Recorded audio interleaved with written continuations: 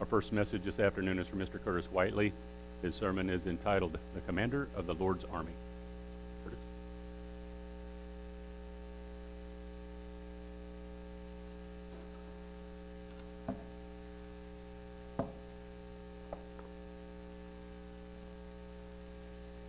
Well, good afternoon,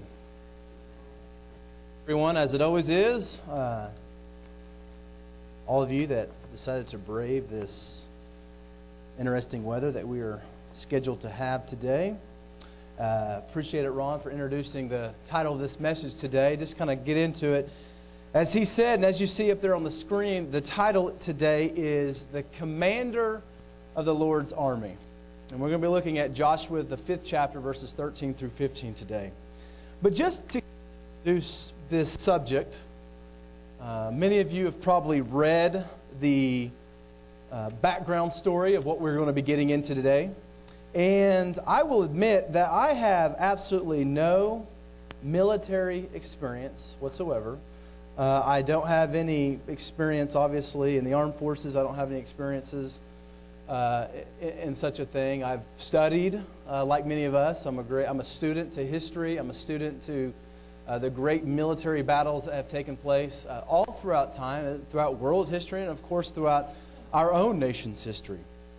And it's interesting because as I want to introduce this subject today, I want us to just kind of think about, what do we think about when we think about the words commander or army? We typically think of military terms. We typically think of battles. And maybe you think of some of your favorite battles of history. Maybe it's a biblical battle, because we know that the Bible, the Hebrew Scriptures, the Old Testament, much of it, in some ways, is a book of battles. It's a book of Israel going up against different enemies in military incidents. We also can think of course, of American history.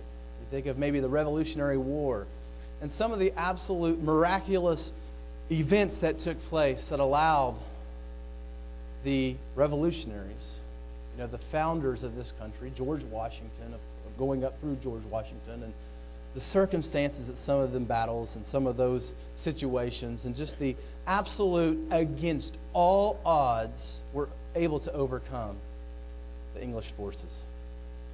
And it makes me think about the Bible and about the story that God has presented us with, because in a lot of ways, this book that we are looking at, that we are holding, these 66 books that we call the Bible, is a story about defeating odds. Defeating odds. The context that we're going to look at, as I mentioned, is Joshua, the 5th chapter. And we're going to pick it up and look at this in just a minute. But I want us to just maybe go a little further and think about that idea of battle, the idea of defeating odds. Now, some of us might have some military experience. Maybe, I know off the top of my head, we have a few in here that have been in the military. Maybe they fought in battle, actually. Maybe they have not. Maybe they were in the military during peacetime. But despite maybe all of us, or most of us, not being involved in any kind of military service or any kind of real-time battles, physical battles, we all experience spiritual battles. We all experience spiritual situations that are like being involved in our own little personal battles. Let's think about it. It's not just military. Think about, just real quick, the American experience. The battles of this country physically, but also the battles that have taken place socially. Think about that. Think about the monumental things that have taken place. And of course, the beginning of this country's history and all the different things that were involved, and the gross, unfortunate situation of things such as slavery and how that was overcome. All the way up through even to the 1960s. We see people like Martin Luther King Jr. and the situation against all odds, being able to, in the face of so much opposition, be able to stand up and fight for a cause. Think about that. Think about the battles that men of this country and women of this country have went through. Not just physical battles, but in like ways, spiritual battles. And of course, we know that we have some of the greatest examples that come from our actual Bible.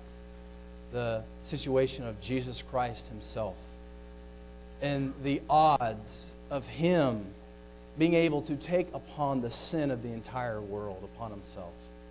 And in some ways, it's interesting because we say it's a book about defeating odds, but in a way, there was really no challenge. In physical terms, in human terms, yes, it is very miraculous that these things take place. It is very miraculous that things result in the way they did, such as we see sometimes in our own American history and the different battles that were taking place in the Revolutionary War, or the social things that were taking place in this country's history. And then looking at the Bible, some of the miraculous things that took place. Of course, on a human level, these were miraculous because they were supernatural. But in God's realm, they were ordinary. And what I mean by that is there was never really any challenge, because God has no real challenger. And we are going to look at a story that kind of brings some of this out. So I have two things I want to do today. First, I want to look at Joshua, the 5th chapter, verses 13 through 15 specifically. And I want to look at the context of what's going on in this particular occasion and look at some of the background. Then I want us to look at some principles. This is much like a devotional today, trying to maybe glean some principles from this story, many of which I have overlooked, even though I have read several times this story in this passage. So I'm just going to pick it up by just kind of describing the context of Joshua, the 5th chapter. Many of us have read the book of Joshua. It's the book of conquest. It's the end of an era and the beginning of a new one. We see the ancient Israelites for so many years. They've been brought out of Egypt. They've been wandering in this wilderness. And now the time has finally come for them to take that promise in which God had given them, that promised land. And we see in the context of this specific chapter, right before this happened, we see that the baton of leadership had been passed from Moses to Joshua, Israel's new leader, Israel's new Moses. And we also see that in this, God is basically telling them, I have basically removed the reproach of Egypt from you. Specifically in Joshua, the 5th chapter, this happens right after we see the ancient Israelites, and specifically Joshua, send spies to Jericho to scope out what Jericho was like, what it looked like. Was it ready to be taken yet? And the spies come back and give a good report. In Joshua, the 5th chapter, we have an interesting situation, because what we have is we have, after the miraculous passing over the Jordan River, where the priests with the Ark of the Covenant stand in the middle of the river, and the rivers basically stop and they're able to walk over, we have some interesting things that take place. First of which, we see that the ancient Israelites become circumcised. And we're thinking, circumcised? What's going on here? Well, apparently, the Israelites had not been circumcised. The second generation, the one that came after those ones that came after Egypt, they had not been circumcised, and the Passover was coming up. And so we see in the context of Joshua, the 5th chapter, that the Israelites become circumcised, and they also keep the feast of the Passover. And they camp out in a place known as Gilgal, which is approximately somewhere around 2 miles north of the city of Jericho, which is the first focus of Israel's conquest into the land of Canaan, into the land of promise. And so let's just read Joshua, the 5th chapter. This is after they're circumcised. They keep the Passover, and God tells Joshua that I've removed the reproach of Egypt from you. Now begins a new era. And that new era is the beginning of the promises in which I have told you and your forefathers about delivering this land flowing with milk and honey that I promised to your forefather Abraham. I am going to deliver it to you to now. Right before this Jericho conquest, though, in verse 13 of Joshua 5, we read this, and it came to pass when Joshua was by Jericho that he lifted his eyes and looked, and behold, a man stood opposite him with his sword drawn in his hand. And Joshua went to him and said to him, Are you for us or for our adversaries? So he said, this is the man speaking, No, but as commander of the army of the Lord, I have now come." And Joshua fell his face to the earth and worshipped and said to him, "What does my Lord say to his servant?" Then the commander of the Lord's army said to Joshua, "Take your sandal off your foot, for the place where you stand is holy." And Joshua did so. And so the first thing that we have to look at is we have to just look at the encounter. As was mentioned, previously to this, we have the camp of Gilgal. The camp of Gilgal is where Israel was located, and they were getting ready to besiege the city of Jericho. But right here is an interesting little spot, an interesting little twist that I had never noticed before really studying this. And it tells us that Joshua was right here beside Jericho. Now, we don't know exactly what was going on here. There is some possible indications that Joshua maybe was at Jericho or nearby, possibly by himself without the army, scoping the city out. We don't know. Maybe it was early in the morning. Maybe, think about Joshua's circumstance. He's this new leader. He's just taken this baton from Moses, and now he's the leader of Israel, and now he's responsible for leading Israel into the promised land.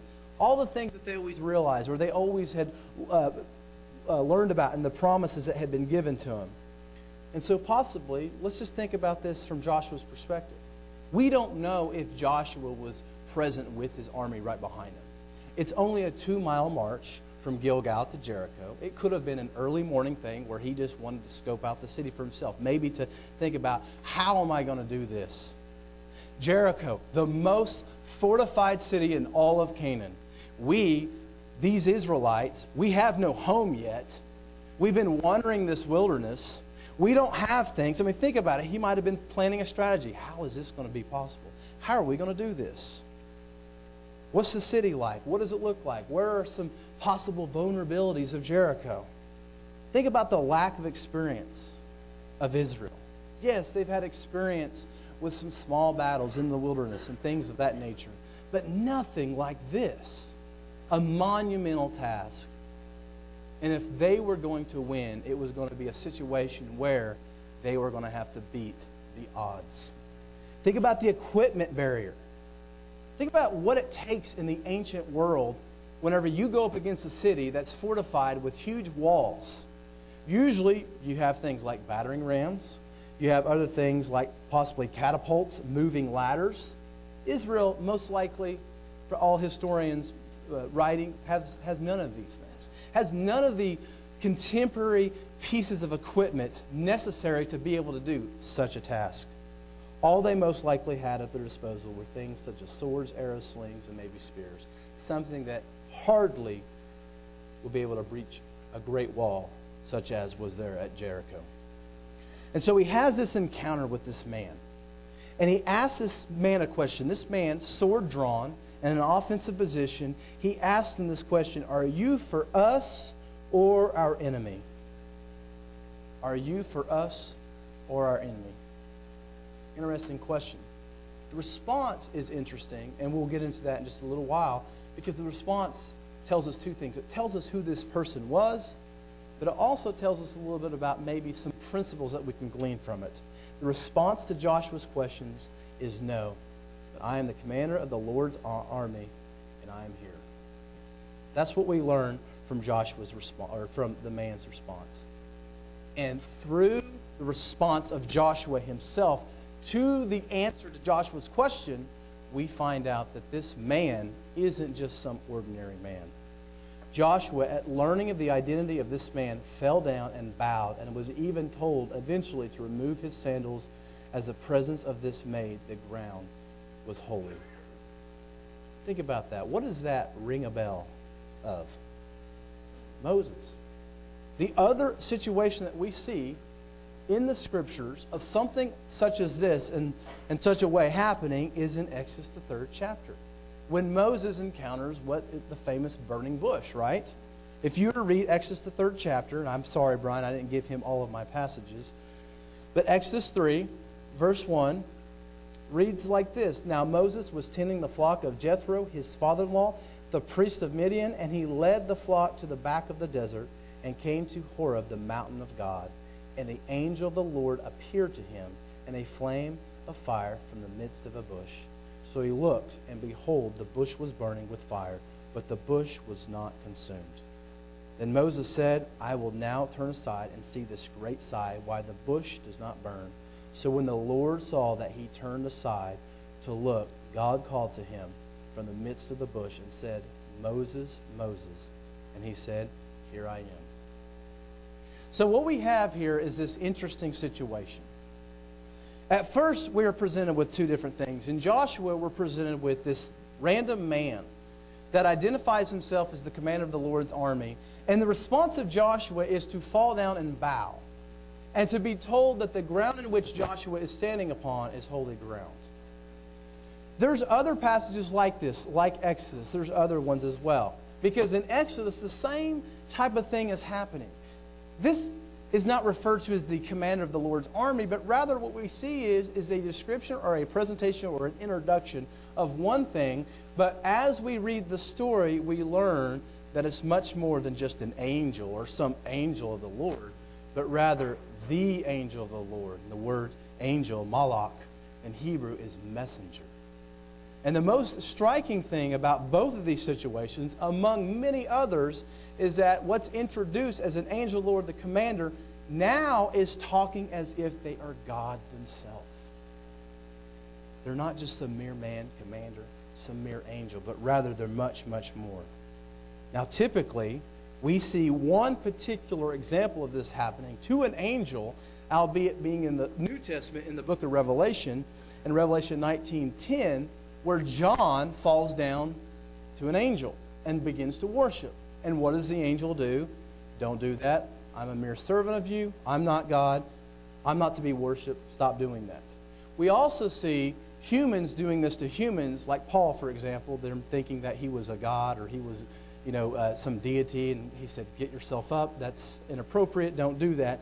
We see that this is not taking place. Worship and the acts that are taking place are not, Joshua's not being told to stop doing what he's doing, as well as many other occasions. So we see from this that this is what most theologians refer to, and I'm going to bring out kind of just a key term, just so if you ever see this, you might know what it means. They call them a theophany. Theophany is a word that has been used by different biblical scholars, theologians, to describe these instances in the Bible where you have what is seen as a physical manifestation of God in human form. This could be through a dream, this could be through a vision, or it could be in real time, such as we see here in the book of Joshua. The word theophany comes from the Greek word theos, which means God, and epiphany, which basically means appearance in the English. It's a Greek word that comes to us in the English as appearance. So it is a God appearance. And we see many of these. We see Genesis 16, 7 through 14, the angel of the Lord appearing to Hagar, being introduced as the angel of the Lord, the malach of God, the messenger. But as the story unfolds, this angel is talking about itself in first-person terms as being God. We see the same thing in Genesis, the 22nd chapter, 11 through 15, Numbers 22, 23 through 35, with Balaam's donkey. We also see it in Judges, the 2nd chapter, the angel of the Lord then revealing about how he was the one that brought Israel out of the wilderness. Those are just a few examples that we see. And so right here, let's think about the story. Right here, we have Joshua looking up, and here's this man, sword drawn, ready for battle, and introduces himself as the commander of the Lord's army. There's three principles I want us to derive from this. The first one is we need to remember that God is our commander. He is not our soldier. God is our commander. He is not our soldier. It's interesting how the Hebrew text here presents the answer to Joshua's first question. Joshua asks, are you with us or are you with the enemy? The commander replied, neither. The King James translates this the word no. No. The actual full phrase is neither, but as commander of the army of the Lord, I have now come. Strange, isn't it? Is this commander saying, I'm neutral. Not for you or them either. I'm for someone else. What is going on here? What is the idea that's being presented or translated? What concept are we to take from this? The idea here is that the commander was not here just to participate, but rather to take over. This was not Joshua's battle. This was not Joshua beckoning or trying to marshal the support of God in battle, but that this, as the supreme battle, or as the supreme commander, all along was God's battle themselves. This was God's battle, not Joshua's battle. The response of Joshua demonstrates this when Joshua understands him, when he asks the question, "What do you want me to do, your servant?" At the response of this, "Neither, but I am the commander of the Lord's army, and I am here," Joshua immediately responds with realizing, "This, I am your servant. What do you want me to do?" Think about that.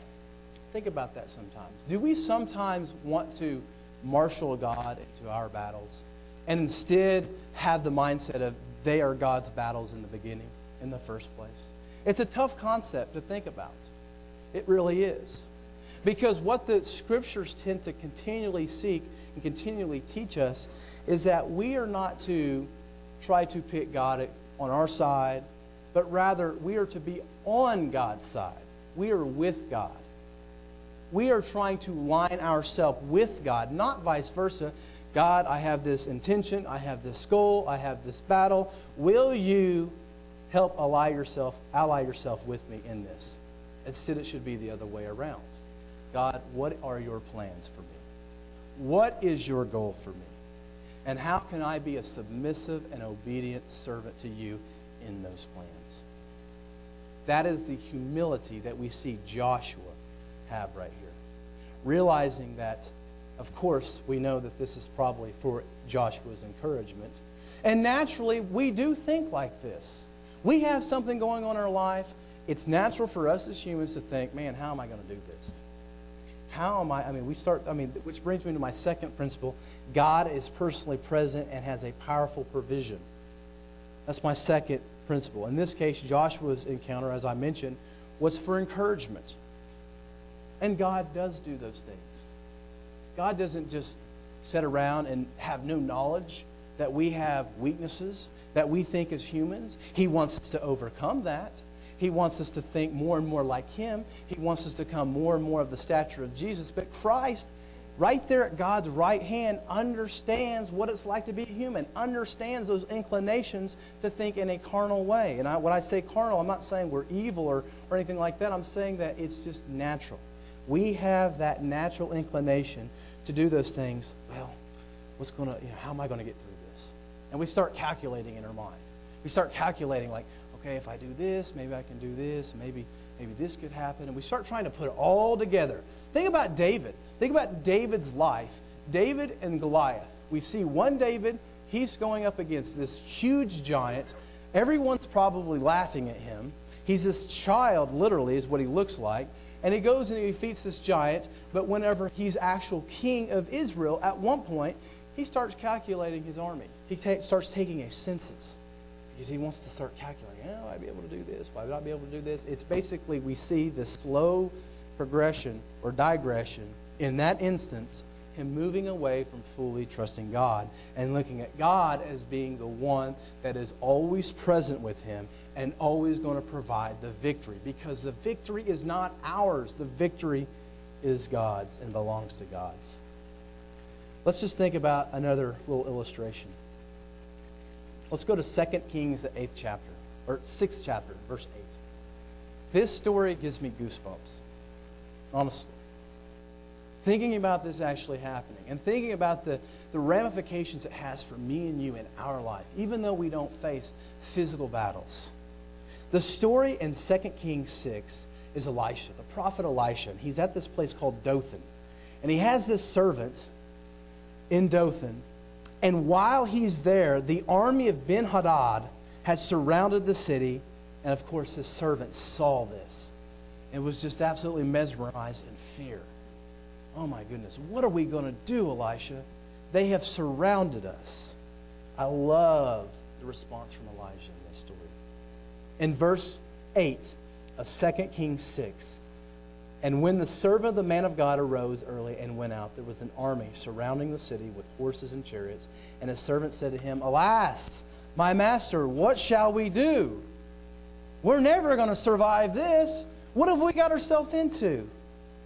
So he answered, Elisha that is, do not fear, for those who are with us are more than those who are with them. And Elisha prayed and said, Lord, I pray, open his eyes that he may see. Then the Lord opened the eyes of the young man, and he saw, and behold, the mountain was full of horses and chariots of fire all around Elisha. That's not the opposition. That's the angelic army that God allowed his servant to see. That God was there with them. He's actively and present with them. You know, there's an interesting little story. I'm thinking about Joshua and where he came from. Joshua was just young and following after Moses, and obviously became the chosen one to take the baton after Moses went up on the mountain and died. But right when they were in Israel, or rather Egypt, we know there's this interesting little story in Exodus the 13th chapter, or 14th chapter, in verse 13. I always wonder, does Joshua remember those words? Does Joshua remember those words? Because what we have is that Israel is being delivered out of Egypt. They're being delivered out of Egypt, and they're on their way, and right behind them, getting ready to be blocked in by the Red Sea, and we know what happens after that, the sea parts. They look back and they see Pharaoh's army chasing after them. And Moses says this, do not be afraid, stand still, and see the salvation of the Lord, which he will accomplish for you today. If Joshua remembers that, he probably also remembers the words of God that comes right after that. Because as God is in that situation talking to him, he says, don't just stand. Keep going. There's a sea there. I'm God. Remember what happened in Egypt? Keep walking. In this story, we have to realize that God is present in our lives. We have been given a little glimpse. I have no idea how it works in the spiritual realm. None of us do. But what we do know is this, is that God is actively present all around us. His forces are all over the place. We can't see it, but they're there. And we have to live our life in a way that we know and understand that they are there. We know very little about the spiritual realm. We know enough just to be a little bit dangerous, just enough to make charts and all kinds of things. But what we do know is that it exists. And there are forces. There's forces of good and forces of evil. There's forces of righteousness and of God Almighty, the Eternal One, and forces of evil. I'm reminded of Daniel, the 10th chapter, where the angel comes to Daniel and says, ever since you started praying and started fasting, I've been trying to get to you. But the prince of Persia has fought me, has kept me from coming to you until the archangel came and helped me. Now, what do we take from that? I'm not sure. Except that we know that there are forces around us. There are things taking place. There is spiritual forces of good and evil. We know that is our battle. It's not flesh and blood, but it's about the spiritual principalities of this world, of this realm that God has created. My last principle for us is that we must approach God in holiness. Looking at the setting right there, right before the conquest of Joshua and the Israelites, what took place? They were circumcised and they kept the Passover. Both of which are symbols of sanctification, being set apart. Understanding that you worship a holy God, and that holy God requires you to do the necessary sanctification in order to come into His presence, in order to approach Him.